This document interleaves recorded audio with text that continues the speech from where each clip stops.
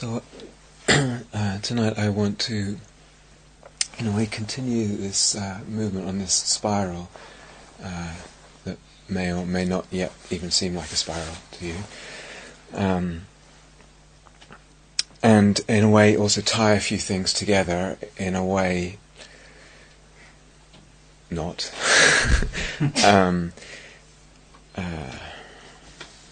Well, we'll see. I want to start by going back to something that was up a little while ago and talk a bit more about emptiness and equanimity and Ex Benedict. So what do we know? What can we say about that that particular Trinity? Thursday, I'll let you know. Okay. Ex Benedict, like it or not, is a built-up concept. It's a built-up concept. Despite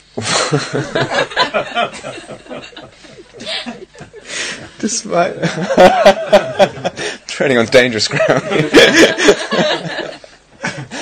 Despite what one might think at certain or feel. How about a souffle?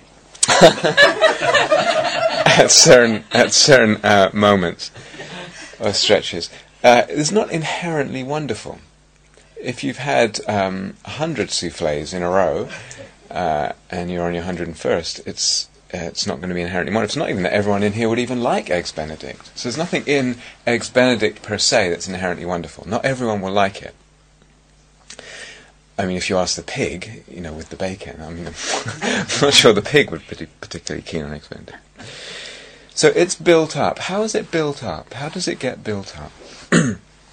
Well, we build things by thinking about them, through thinking and through repeated thinking. That's one of the ways we build a substantiality to things. And thinking a lot, we end up obsessing about something. And that obsessing, that thinking, is part of the building process. And we bring in memory also, and that memory is part of the building process. And we bring in association. I associate Ex Benedict in my memory with whatever. But then other factors can play into that as well, in this building of Ex Benedict. Loneliness. Interesting how factors like that affect, particularly around food. Loneliness ends up being part of what can build Ex Benedict. A perception or a feeling or an emotion of deprivation also ends up feeding this concept of Ex Benedict. Desire, of course. And then there's the visual appearance. If a miracle ever happens and one goes into the Gaia House dining room and there is, lo and behold, in all its glory, Ex Benedict. The visual appearance, and then the mind's is Ex Benedict, yippee, or what on earth's that? I've never seen anything like that. But let's say it's Ex Benedict, yippee. And in all that, through all that building, the solidity, the substantiality in the mind of something called Ex Benedict is increased. It's gotten more substantial. Now what if, and I hope no one would ever do this, but what if someone, one of the coordinators one day, put in the dining room, on the buffet table, those Korean restaurants that in the window, do you have that in England? It's where they get the plastic replicas of... They're all over it. Okay. Plastic sushi. Yeah, okay. Plastic Ex Benedict. Someone who put plastic Ex Benedict. Now, clearly, that's not Ex Benedict. Clearly, that you can't, it's not going to give you the Ex Benedict experience. It might right now. So it's not in the visual form. The Ex Benedict is not in the visual form. You say, well, it's in the taste. It's in the taste. Well, what if, like what they give to astronauts when they go up into space, you got some kind of pill that you chewed, or like a toothpaste-like substance that you squirted into your mouth and chomp, chomp, chomp a little bit, and then exactly the replica of the Ex Benedict taste. It's not going to do it for you. we can keep going with this, but basically, if we did a Chandrakirti chariot on Eggs Benedict, we wouldn't actually be able to find Eggs Benedict. So that's one thing. But let's take the approach of mindfulness. If I bring mindfulness to the taste and the realm of taste, at first, in bringing that mindfulness, in bringing that care of attention, that presence, that simplicity of attention, the difference of taste between Eggs Benedict and porridge will be heightened. The mindfulness brings a sensitivity, it brings a kind of cleaning of the perception, and I actually notice with more delicacy, more sensitivity, more vividness, the different tastes and kind of constituent tastes even of a mouthful of food.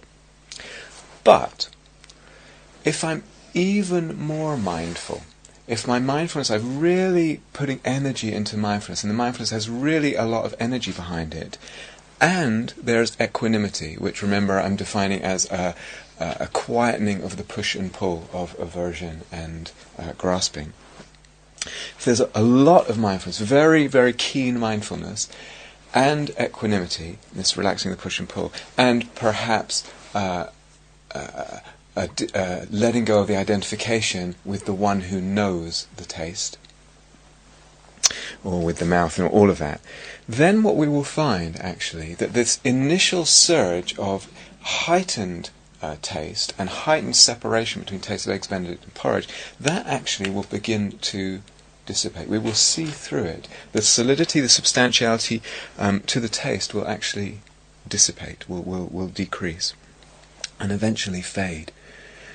So for practitioners, and this may take years for a practitioner, there's this kind of bell curve that I was talking about. Things begin to get more vivid, and then with real kind of penetration of the mindfulness and the equanimity, etc., they actually begin to fade.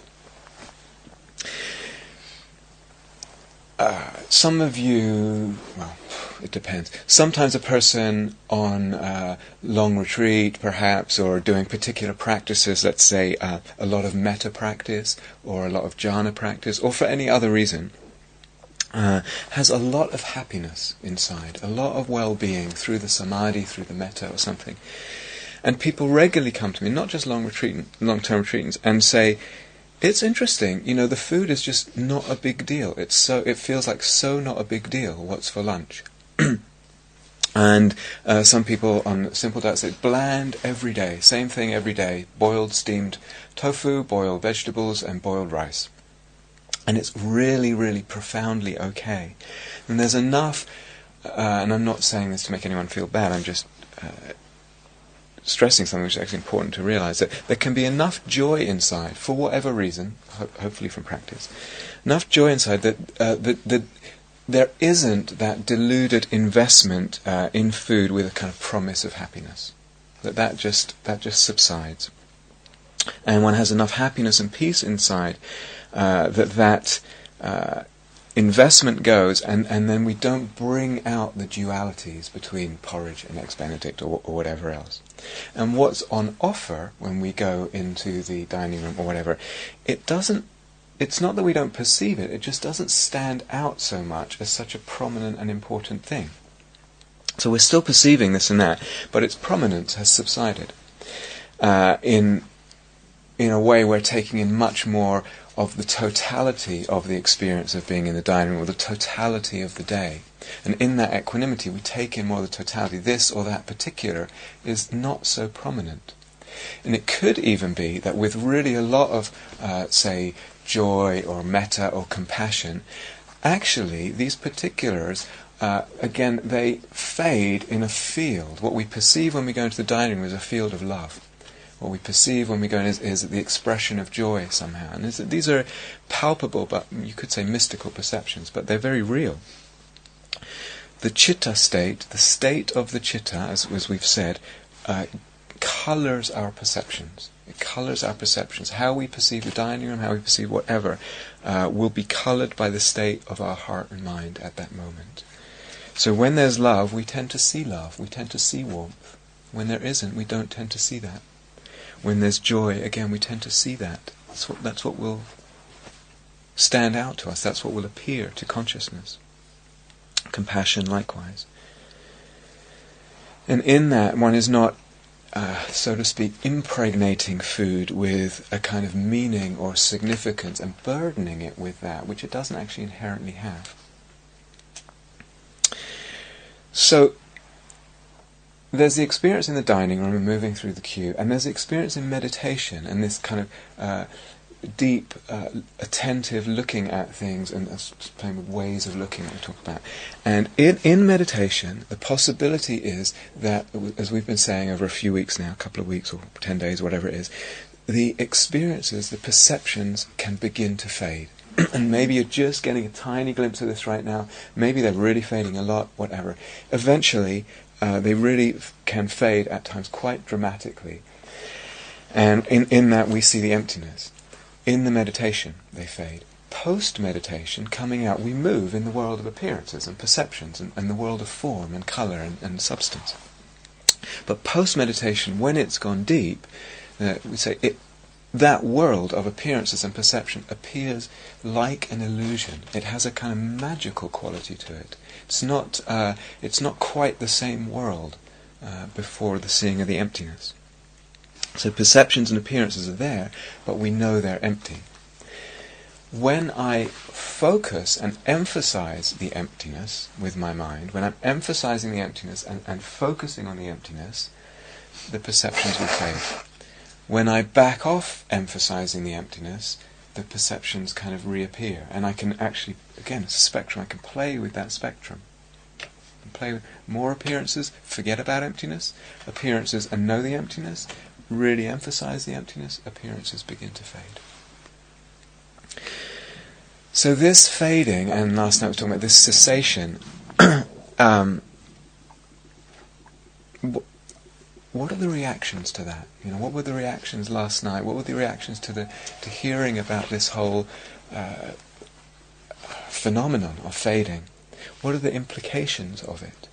What are the implications? So yesterday I touched very briefly on them when I said, just asking you, what do you want the answer to be, for instance? I want to just say a little bit more about that. We have different dispositions as human beings, and different leanings, and different inclinations, and different yearnings in a way, different things that move us. I may have a disposition, a yearning, a tendency towards, and I use this word lightly and with a lot of respect because I consider myself a religious person, whatever that might mean, but we can have a tendency to go to a religion of that. T-H-A-T with a capital T, that, the transcendent, a religion of that. And that's kind of where the heart, not just the mind, but the heart tends to go with a sense of yearning even, towards the transcendent, towards what is beyond the world and beyond the senses, beyond the mind. And oftentimes, another person will look at that and kind of denigrate that or poo-poo that. I don't want any of that. But unwittingly, another person may have a religion of this. This is the reality. This is it, somehow.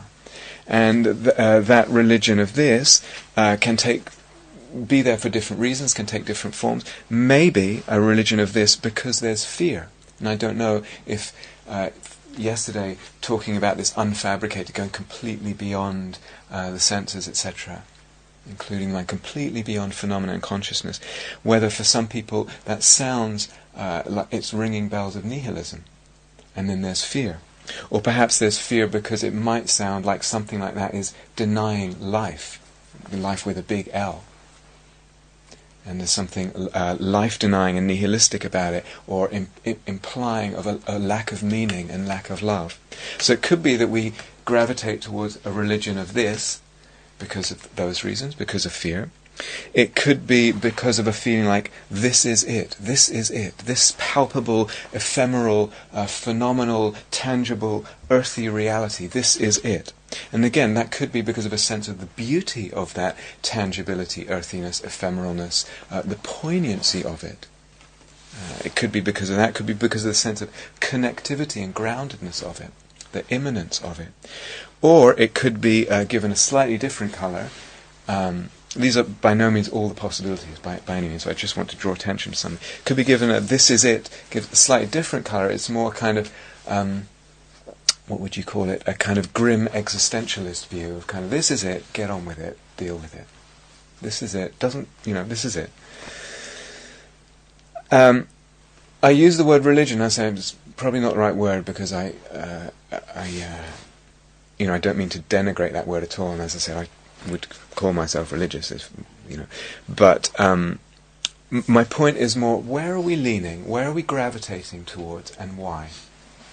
And are we aware of that? And to me that's absolutely crucial for integrity, for self-honesty, for all of that, for real inquiry. So I just want to point that out and kind of give it to you as an inquiry, as an ongoing inquiry. I think it's really, really important. And you come across that split within the Buddha Dharma, those splits actually, and those emphases and those tendencies in the Buddha Dharma within teachers, within scriptures, within writings, within talks, and within practitioners. But this phenomenon of fading and all the way down to cessation, that needs explanation. That needs explanation. I cannot ignore that. I mean, people do ignore it. In fact, a lot of people ignore it. But it actually needs explanation. As delusion, etc., drops, if you remember my analogy of the poker chips, as that poker chips, the first link in dependent origin, as that drops, all the rest drop. That pile drops, all the rest pile drops, things fade. Less delusion, less appearances, less perception, less nama rupa, etc. Now, either, again, it could be two different types of people, three different types of people. Either I'm a person who doesn't care much what the Buddha is supposed to have said in the Pali Canon, fine, and I have no problem with that at all. I have no problem with that. But sooner or later in my meditation, if I'm really giving my heart and my soul to meditation, I'm really inquiring, I'm going to run into this phenomenon of fading. And if there's intelligent questioning, I'm going to have to, what does it mean? What are its implications? So either, based on my own depth of experience in meditation, I'm going to have to reckon and wrestle with this phenomenon. Or I may be a person who's perhaps not there yet in meditation, or a person who anyway tends to go for a sense of authority to the words of the Pali Canon, the Buddha and the Sutta and that Sutta. And as I read last night, I don't know how many quotes from the Buddha, very, very clear, it's there. People ignore it, but it's there. So if you're that type of person, it's there, and you have to reckon with it, you have to wrestle with it. And the Buddha says, the cessation of avidya, the cessation of delusion, remainder, the stopping, the fading, different words he uses. Cessation of delusion brings a cessation of sankharas, brings a cessation of consciousness. What does that mean? Cessation of consciousness and the cessation of perceptions, Vedana, which doesn't just mean Vedana all getting neutral, it means the cessation of even a sense of neutrality, the cessation of contact. All this is part of Nama Rupa. So I have to reckon with that. He doesn't say it's the cessation of the colouring of consciousness, that consciousness is just more neutral, it doesn't tend to be so biased. It's not what's being said, it's not there. He doesn't say it's the cessation of a kind of distortion of consciousness. He doesn't say it's a distortion, it's a cessation of an egotistical consciousness. There's something very, very, disturbing really is being said. Or you could be a person both, that you give authority to the Pali Canon and you see it in meditation. Then definitely have to reckon with it. So it seems that either there is the force of delusion or the force of sankharas, which you could say is habitual ways of looking, habitual patterns of ways we perceive things, that bring the perception of conventional experience. Either we're in that mode, or we are contemplating emptiness, etc., letting go of clinging, etc., and there's lessening of delusion and so a fading.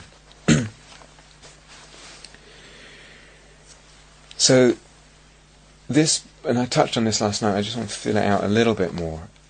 this is something to be reckoned with. At some point, it's something to be. I can ignore it, and plenty of people do. But to me, it's something to be reckoned with. And the question then, and it will come up. It will come up for people who have the experience of deep fading and cessation. What is that remains? What is that? This deathless, this unfabricated. Is it that it's the ultimate existing thing? Is it that it's the thing with true inherent existence, or does it not exist at all, or what? I feel when one has the experience, there is a sense of holiness there. Now maybe that's just telling you which religion I tend to go to, but it's funny teaching, because sometimes teaching around this subject, around teaching emptiness, sometimes it's very hard in language to get the exact middle way. It's very hard to communicate that. And so sometimes in a talk I will lean slightly this way, or even quite a lot this way, in terms of reifying a sense of an absolute. And sometimes I will lean the other way, and it will sound to people as if I'm just saying everything is empty. And people get angry, one way or another. People get angry. It's not a safe job. A lot of reactions one way or another, because the other one stinks of nihilism, or has the fear of nihilism for people. And as I said last night, the Buddha talks, or one translation from my teacher is actually unbinding, nirvana, unbinding, rather than it's an object. And it might seem like an object at first. Shantarakshita was, I think I mentioned him once, he was 8th or 9th centuries Mahayana teacher that went from India to Tibet. So I think the first Indian teacher to go to Tibet and spread the Dharma there, I think. And he says that, like my teacher was saying, it's not really that the mind is, or there is a cognizing of an unconditioned, inherently existent object, really. And he actually, in one of his seminal texts, he actually goes through a proof of why it cannot be inherently existent, which is very complicated, and I'm not going to go into it tonight. But coming back to the Pali Canon, some of you will know, and sometimes it's in morning chants, Sabbe Sankara Anicca. Have you heard this? Sabbe Sankara Dukkha. It means all compounded things, all fabricated things are impermanent. All fabricated things, sankharas, all fabricated things are unsatisfactory.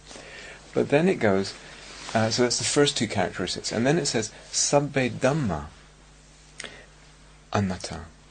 I'm not sure if my grammar's right, but Sabbe Dhamma Anatta. It changes the word from sankhara to dhamma. Dhamma is so not just fabricated things, but also unfabricated things. All phenomena, anatta. And you could say all phenomena, not me, not atta, not self. I would prefer a wider meaning, a deeper meaning to that anatta. All phenomena are without essence. All phenomena are without essence. So, as I said, this causes, or there is, in relation to this whole notion of the unfabricated, actually experience of the unfabricated, teaching of the unfabricated, a tremendous amount of hoo-ha and reactivity. And so a person will say, the transcendent has no inherent existence. And that may be quite right, and it is quite right. But, to me, it's really important, really important that's not implying, and that does not imply, A, that it doesn't exist, because actually the alarm clock doesn't have any inherent existence, it still exists conventionally. A, that it doesn't exist, and B, even more important, that it has no value. So we could say, ultimately, the unfabricated, the transcendent, whatever name you want to give it, the deathless, ultimately has no more existence than the mundane, the worldly. Although you could say it's less fabricated. So it's like when you get, a whole big papancha about something, and a whole storm, and you've created this whole reality, and you think, God, I was completely in some, unreal belief about something. And then as we get less tantrum, more and more, and you actually see, it's in a way things are getting more real, you could say. So we could say the unfabricated by its very name is less fabricated. But ultimately speaking, it has no more existence than the mundane. But, what can we say, experientially or empirically, it's no less of a fact and it's no less existent. I could say love is empty and love is empty. I could say generosity is empty and generosity is empty. Compassion is empty. Insight is empty. Insight, realization is empty. They're all empty. But they're all completely and utterly crucial, fundamental to our well-being as human beings and fundamental to our path and of such great value. Who would say, who's going to throw love out the window? Who's going to throw kindness out the window? With the very same people who say the transcendent has no inherent existence, therefore there's no place for it in the teaching, would they say the same about kindness? It therefore has no place and no value. There's immense value in that, I feel. If we go deep, deep, deep into the fading, then we're going deep, deep, deep. We're understanding deeper dependent arising and emptiness. The meaning of that is more palpable, more deep. It means a lot more, seeing it that way. Its force and its penetration, its comprehensiveness, its depth, its radicality of what it means much, much more.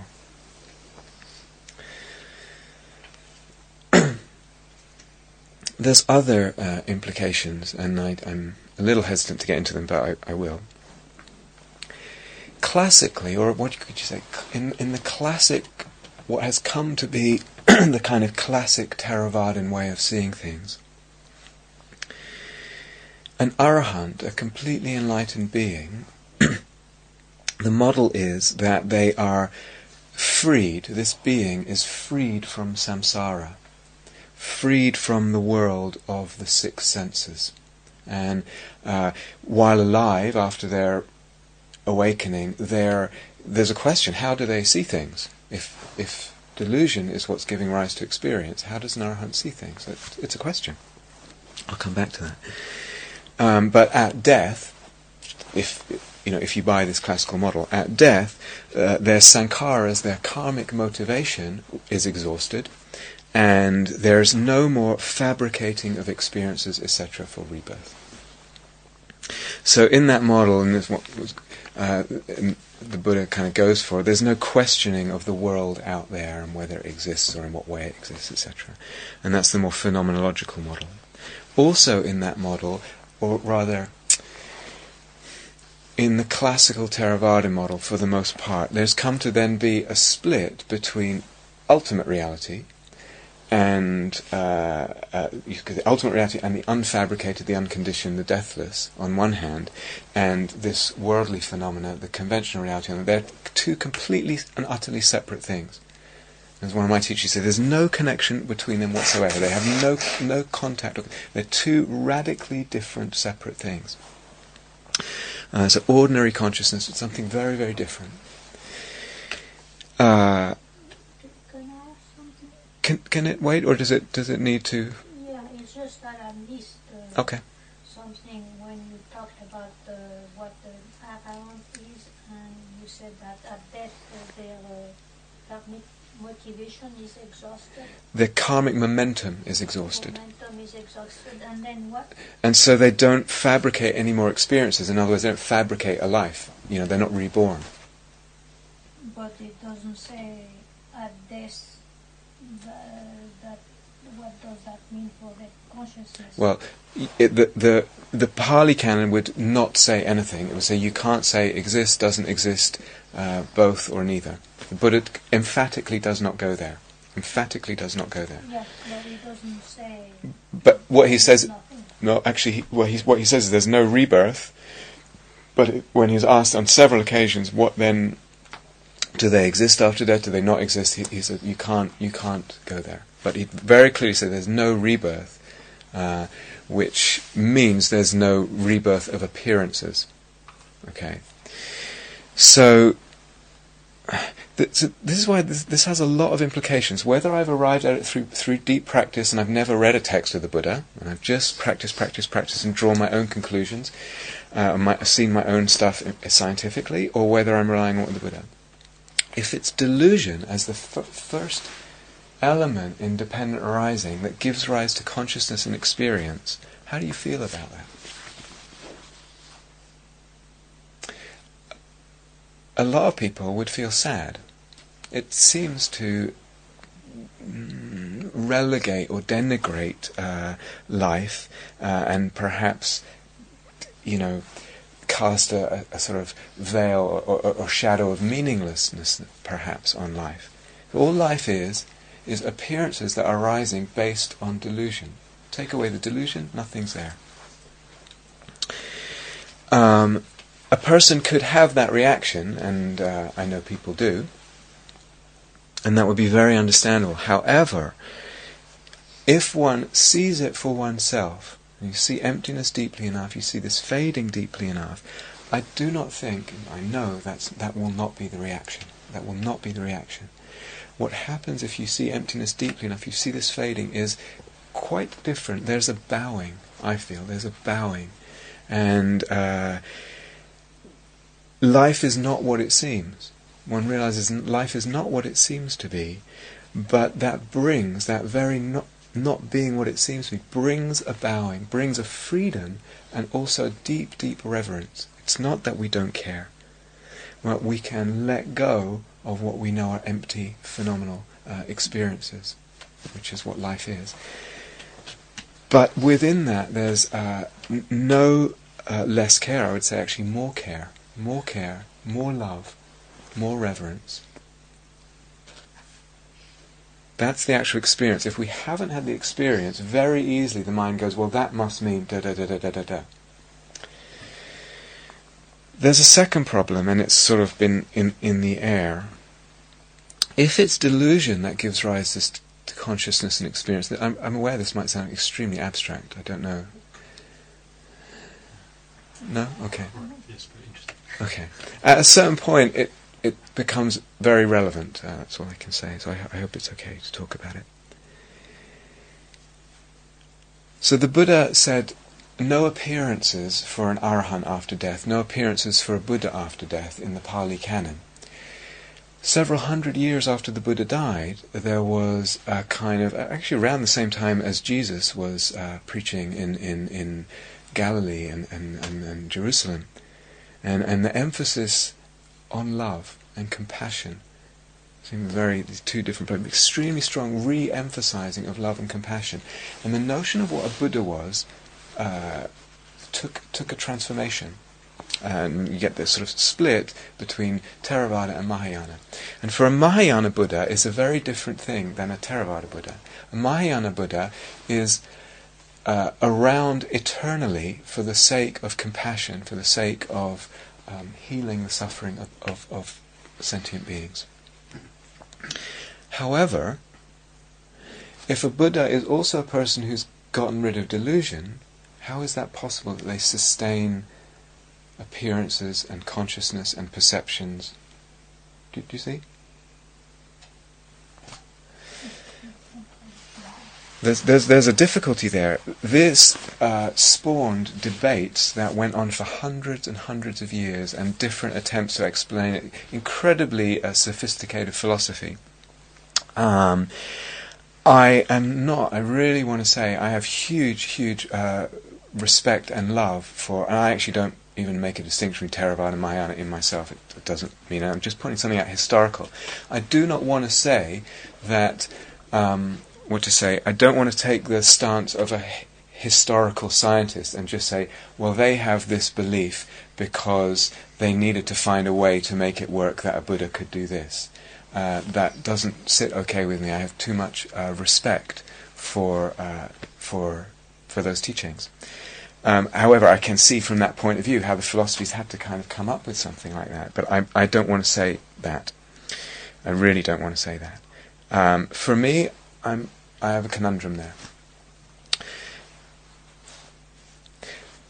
The Mahayana perspective anyway on emptiness is slightly different. Rather than pulling apart a kind of disconnected ultimate from a conventional reality, Madhyamaka Mahayana, the middle way Mahayana, is actually looking right from the beginning at the emptiness of all phenomena, and has this kind of more ontological bent that we've been talking about. Though that is already there in the Pali Canon, and I've shared several quotes with you where the Buddha says this is like an illusion, and he or she has become conjuring free, and it's like a magic show, or all this is unreal. All this is unreal. But most Mahayana, the ultimate and conventional, is not separate. Is not separate. The ultimate, meaning emptiness, is the very nature of phenomena.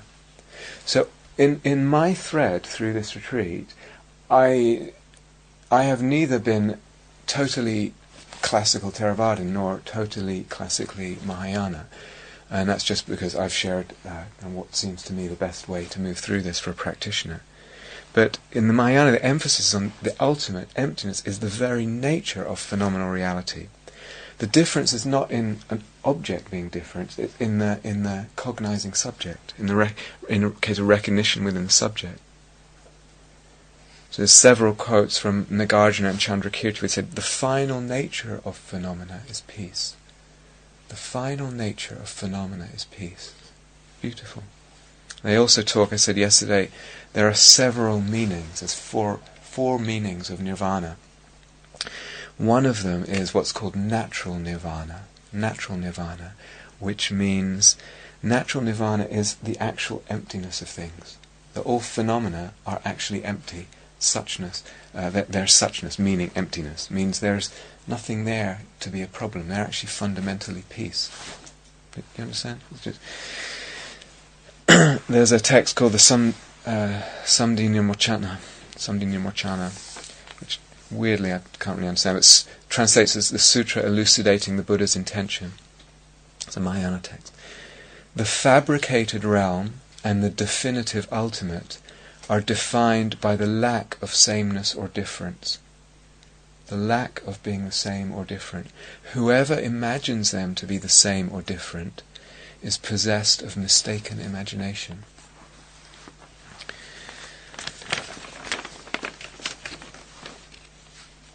So Nagarjuna, also in his Mula Madhyamaka Karika, I think it might even be the final chapter, I can't remember, says there's no difference whatsoever. There's not the slightest difference between samsara and nirvana.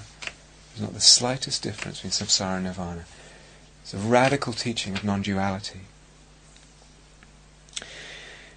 Now, into all this comes the whole notion of what's called in the Indian Buddhist philosophy that arose a few hundred years after the Buddha's death.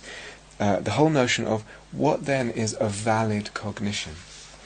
If things fade when I take away the delusion, if things are really empty, what can I say about what's really there? What can I say is a knowing that's valid? And this became a huge, huge philosophical project in India. So Chandrakirti says, only a direct cognition of emptiness, and when no phenomena appear at all, cessation, what we're talking about, only a direct cognition of emptiness is really a valid cognition.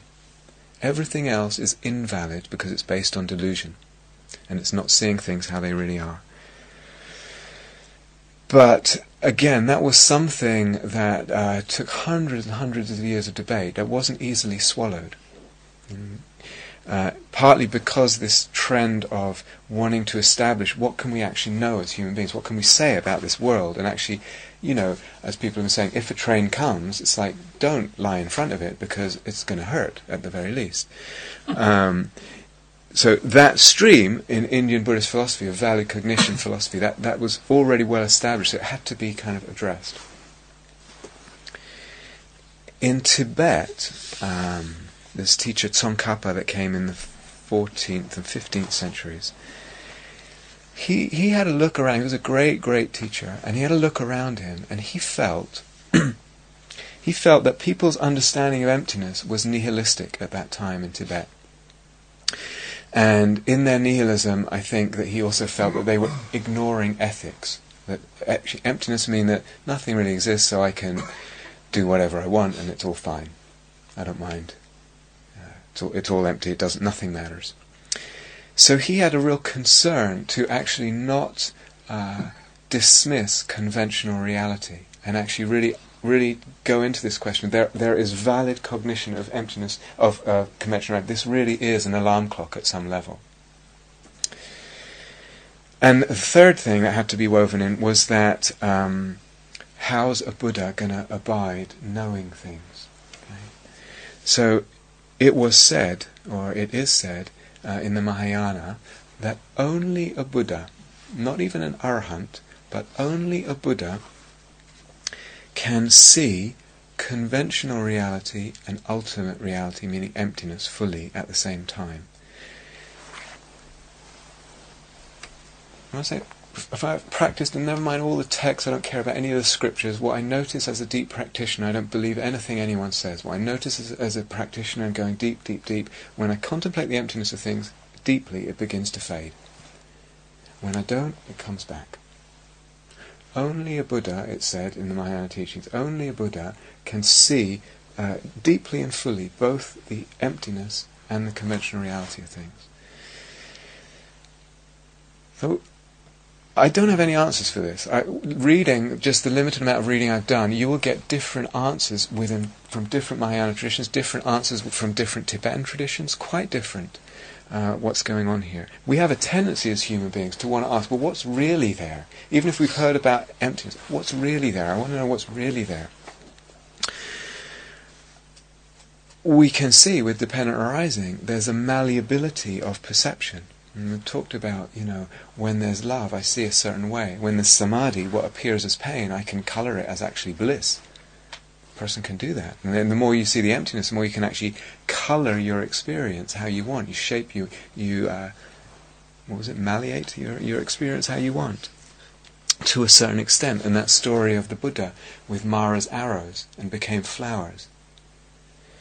And a person says, what's the implications of that? How far does that go? Surely there are limits. Surely there are limits. Mark's not sure.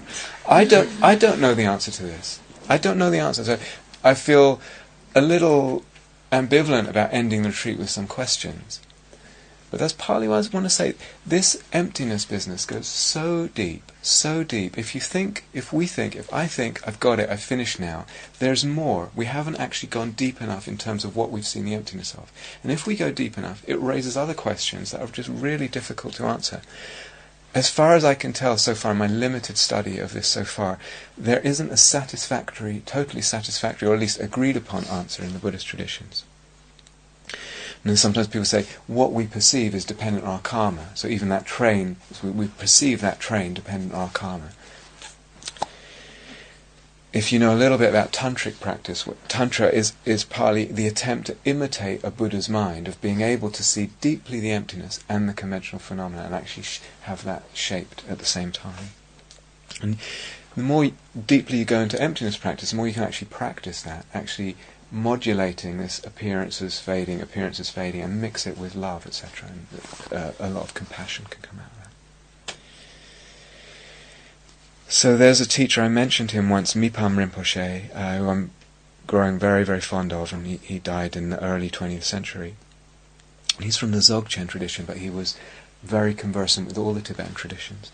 And he said, well, if that's what a Buddha understands, this coalescence, this union of appearances and reality, that's then the final view and the final wisdom. Union of appearances and emptiness. The union of appearances and emptiness. And in a way, leaving aside all this, what happens after death, and I don't believe in rebirth, and that's completely fine, just scrapping all that, we move in the world of appearances and perceptions, whether we like it or not. That's what we move in. And the way to move in it as freely as possible to the depth of freedom is seeing appearances appear and they're empty. And that emptiness is not separate from appearances. Appearances and emptiness are together. Talk about the union of appearances and emptiness.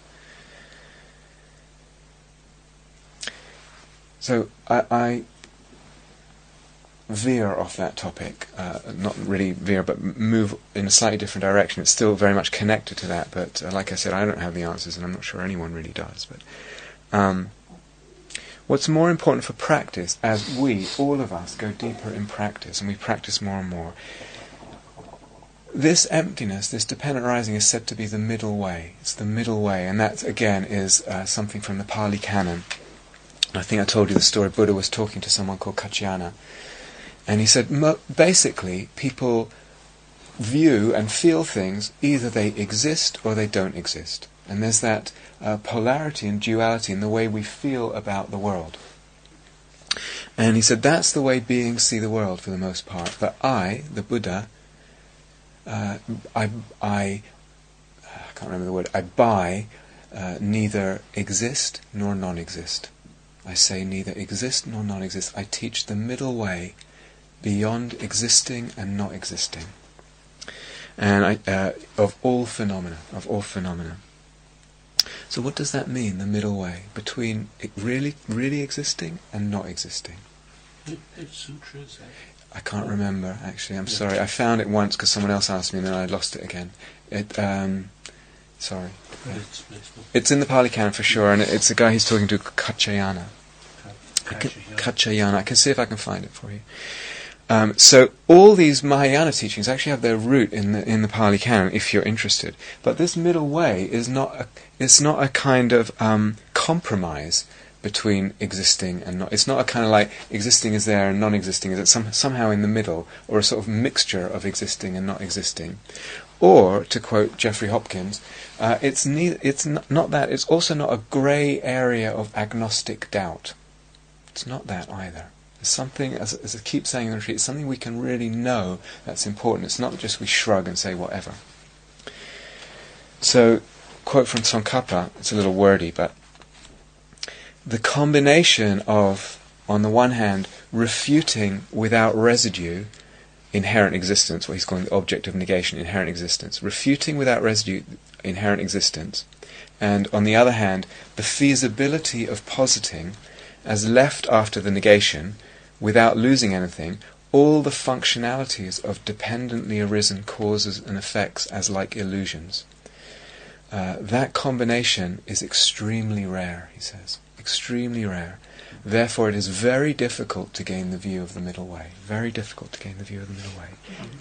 Yeah, it's a little wordy. So, should I just explain it? Would that be better? Or, yeah. So what he's saying is, it's very rare for someone to go really comprehensively and thoroughly and deeply into emptiness and actually see deeply the emptiness thing. So I said before, you could say the self is a process, and I said that's great, but it doesn't quite go completely enough. You've left something inherent in existence. People say awareness. That's you've left something inherent in existence, or time. To go all the way and see thoroughly what it means, how deeply it means to say that things lack inherent existence on the one hand, and on the other hand, or complement to that, to actually realize that things preserve, in that very emptiness, preserve their functionality of cause and effect, and appear like illusions. But cause and effect works. If I lie in front of that train, it's going to hurt. Those two together is the middle way, and that's hard to realize. Something very hard to realize. I'm going to explain a bit more. Either we tend to go nihilistic and over what's called over-negate, over-empty things, and go ignoring cause and effect, or, and I feel more often nowadays, is that we don't go deep enough and we don't actually refute this innate sense of inherent existence. It's not just a theory, it's not just a theoretical, philosophical problem, inherent existence. We look at the world and we feel in our guts that things exist inherently. Certainly that I do, the world does, awareness does, time does. So either we don't go enough or we go too much. So Tsongkhapa had these concerns in 14th and 15th century Tibet. I just have a question whether the same concerns are so important now in the West. And again, it's about personalities. What's my tendency? And I've thrown this out a couple of times. Maybe I go like this. Maybe I tend to one side. Maybe I tend to the other side. Maybe I flip-flop as the understanding goes deeper. That middle way is a razor's edge. I call it a razor's edge. Last year, I was lucky enough, I met a lovely guy called Peter Gang. He lives in Berlin, and he's a scholar of Buddhism. And he invited me, because I was just beginning to learn Sanskrit, and he said, come and I'll give you I'll teach you, And so I went for a week, and he helped me with Sanskrit. And we were studying the Heart Sutra. It's a very famous Prajnaparamita text, and the Heart Sutra. And some of you will know it. And it usually gets translated as form is emptiness, or a passage in it. Form is emptiness, emptiness is form, or form is empty, emptiness is form. And he had a theory, a hypothesis, which I found very interesting. So the actual Sanskrit reads form, emptiness, emptiness, form. I can't remember the exact words, but there's no is there. There's no is in the middle. Now Sanskrit, you can get away with that because you can often have sentences without a verb and it's just implied. But when it was translated into Tibetan, they left the is out. So the Tibetan also reads form, emptiness. But Tibetan has an is, and you could put an is in there. And apparently, historically, the translations were made with Sanskrit scholars, Indian Buddhist Sanskrit scholars and Buddhist scholars, together with Tibetan scholars. So the Sanskrit guy could have told, no, it means is, but didn't. Said, no, don't put the is in. And Peter has this theory that actually what it's really saying is, so it reads in English, form, emptiness, emptiness, form. So he said, it's like, if you say form, I'm going to say emptiness. If you say emptiness, I'm going to say form. If you say, and it goes through all the aggregates like that, if you say consciousness, I'm going to say emptiness. If you say emptiness, I'm going to say consciousness. In other words, wherever you lean, I'll pull you the other way. Rebalancing. The middle way is a razor's edge. So I have no idea if that's true, but it's a very, I found it very interesting, and it's very skillful as a teaching. So it may or may not be historically correct. It's very skillful as a teaching. So we see this, and I've thrown this out already, we see this in cultures. Indian Buddhism tends to lean one way, on the whole. Chinese and Japanese culture and Buddhism tends to lean the other way, on the whole. You can't really generalize. But we also see it in individuals, and we see it in the movement of practice over time, perhaps. Probably for a practitioner, what's more true, I would say, as one gets deeper, is this more gradually seeing more and more of the comprehensiveness and the depth of emptiness, rather than swinging like that. It's more, you just see more and more. And I wonder if, contrary to Tsongkhapa's time, nowadays in the West, the tendency is actually not to go far enough and not to negate enough. And just being around and reading different things and talking with people, etc. That seems to be my sense on the whole. Occasionally you meet people and they say sort of, it's all empty, or everything's empty, therefore I can do whatever I want. But they haven't really seen emptiness, they're in the minority anyway, and they tend to are looking for an excuse to disregard ethics. So there's ways that we can not negate enough, and I think it's many of these I've mentioned already, but I want to, because I really want to stress this, how deep, how thorough, how comprehensive, how radical this teaching of emptiness is. It could be that we say emptiness teachings, all they're really doing is pointing to the limitations of language, and particularly the limitations of language in our culture. Not enough. Language is not the problem. It could be, and this has been said, and you will find this if you read a lot in this, that the Madhyamaka emptiness teachings are only kind of, it's a philosophical system that all it's interested in doing is refuting other philosophical systems and not saying anything else. It's just kind of shooting other intellectual positions down. Or it's an attack on reasoning and logic. And some people say emptiness is really, what it's getting at is that the reasoning mind and the logic are invalid. But actually, even just reading the text, let alone practicing, liberation is the point. Freedom is the point. It's not some clever opinion about the limitations of language or reasoning or something. A slight variation of that, sometimes people think emptiness is saying that thought and the thinking mind is the problem. And so just don't think, just experience, or whatever. And again, we haven't been through this. Then that brings us back to the notions of bare attention, of staying with contact, of this moment, etc. And we've been into this. That's not enough. It's not enough because delusion is wrapped up in our perception, in our very seeing of the world. We see, we feel, on a gut level, we feel the inherent existence of things.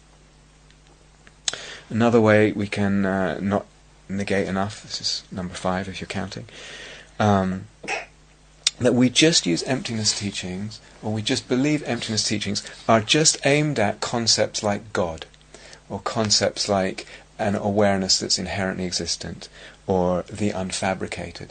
Concepts that maybe we're a religion of this, and we actually get a bit nervous with anything that seems to smell of a religion of that.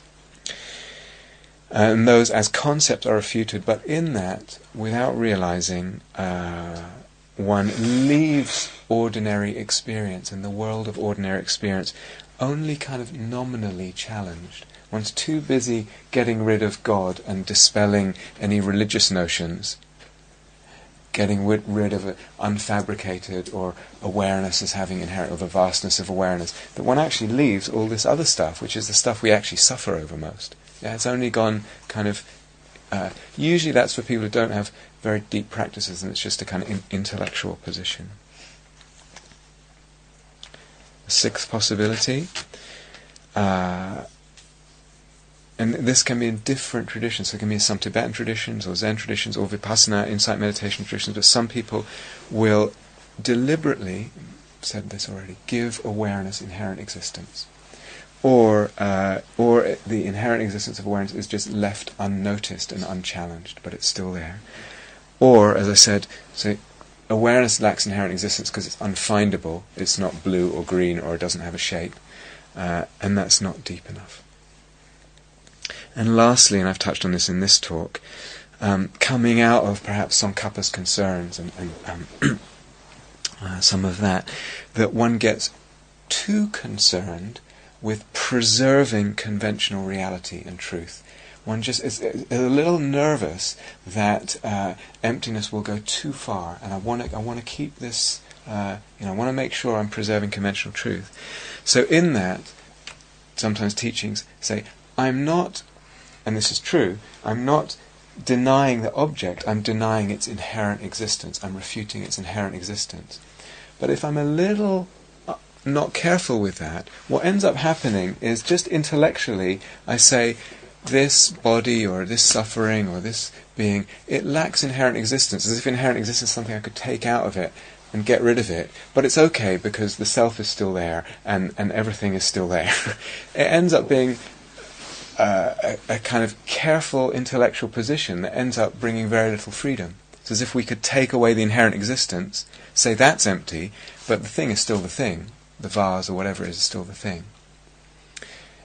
A danger. And not much freedom will come from it. Chandrakirti. You can ask later if you want.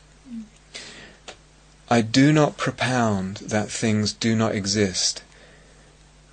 I do not propound that things do not exist because I teach. I do not teach that things do not exist because I propound dependent arising. But if you ask, are you a proponent of true existence then? No, I am not, because of just being a proponent of dependent arising. If you ask, what do you propound? I propound dependent arising. If you ask, what is the meaning of dependent arising? It has the meaning of non-inherent arising, non-inherent production. It has the meaning of the arising of effects which have a nature similar to that of a magician's illusions, mirages, reflections, cities of Gandharvas, some kind of celestial beings, or emanations and dreams, and it has the meaning of emptiness and selflessness. So sometimes, very often, it's come up in here, I can't remember the question answers, well, the important thing is don't lie in front of the train. We can talk all we want about emptiness, but basically, come down to it, you don't lie in front of the train. And sometimes, and of course that's true, but sometimes what that goes to is kind of inside, it's like, yes, this is all very nice, this talk about emptiness and lack of inherent existence, but so what? Because when push comes to shove, it's the train that matters. It's the physical reality that matters, and that gets equated with conventional reality. That feels like the most important. Don't lie on the tracks. But sometimes, and this is so subtle, it's so subtle, and for a practitioner who's caring about this and going deep with this, it's so subtle, the balance is so subtle, and it moves. Sometimes in that, and there's a kind of, may not even be conscious, so what, lack of inherent existence ends up not meaning too much, or seeming like it's that relevant. We underestimate how much freedom can come from seeing the lack of inherent existence, understanding. We underestimate that that's where the freedom is, and that's where our capacity to love grows and grows. Seeing that deeply, seeing emptiness deep, the whole sense of existence changes. The whole sense even of life and death is different. It changes. The whole sense of one's being is different. And see the emptiness of death, the emptiness of life and death, the emptiness of dukkha. And that brings, at a certain level in the being, it brings a whole other level of freedom. And not without ethics, because it's that middle way. So as I said, I threw it out a couple of times. I don't think it's actually obvious that our suffering is funny. I don't think it's obvious that our suffering is actually tied to our perceiving of inherent existence. I think it takes quite a while to see that. This is from Nagarjuna's 60 stanzas of reasoning. Those who assert that dependent phenomena, contingent phenomena, dependently arisen phenomena, are like reflections of moons in water, not real and not unreal. That's the key point. Not real and not unreal. Those who assert that dependent phenomena are not real and not unreal are not captivated by views. This, as Tsongkhapa said, this middle way is so hard to find, to see, to rest in. So it's a profound thing to really journey into the depth of what this means. It's about practice, and I keep saying over and over, all this is about practice. It's not about abstract philosophy. I've been a bit more abstract philosophical tonight than I have in other talks. But it's not really about that, it's about practice. All this for me is about practice. The more we see in practice, through practice, the emptiness of things, the more and more deeply we see that, the more it brings, unquestionably, the more it brings freedom, the more it opens up this capacity to give in life, to opens up the capacity of the heart, extraordinarily so. And it doesn't lead to not paying one's bills, to not taking care of one's personal hygiene, to walking around bumping into things, to not caring, etc. If that is the case, that there's a respect for conventional reality, an increase in freedom and love and the rest of it, you know you're on the right track. And in terms of practice, that I know. And the more deeply we see into emptiness, the more those effects. Without contradicting ethics or anything, actually with more care, more reverence and honouring and wanting to serve life despite its emptiness and the planet and all the rest of it. It comes organically out of the seeing of the emptiness. And that I know. So just to finish with a quote of Nagarjuna. Relying on actions and effects, or relying on cause and effect, relying on karma, whatever, however you like, relying on actions and effects within knowing this emptiness, within really knowing this emptiness of phenomena, is even more amazing than the amazing, and even more marvellous than the marvellous. Could you repeat that? Repeat it. Relying on actions and effects within really knowing this emptiness of phenomena is even more amazing than the amazing, and even more marvellous than the marvellous.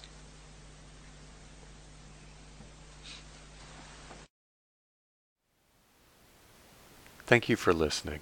To learn how you can support the teachers and Dharma Seed, please visit dharmaseed.org/donate.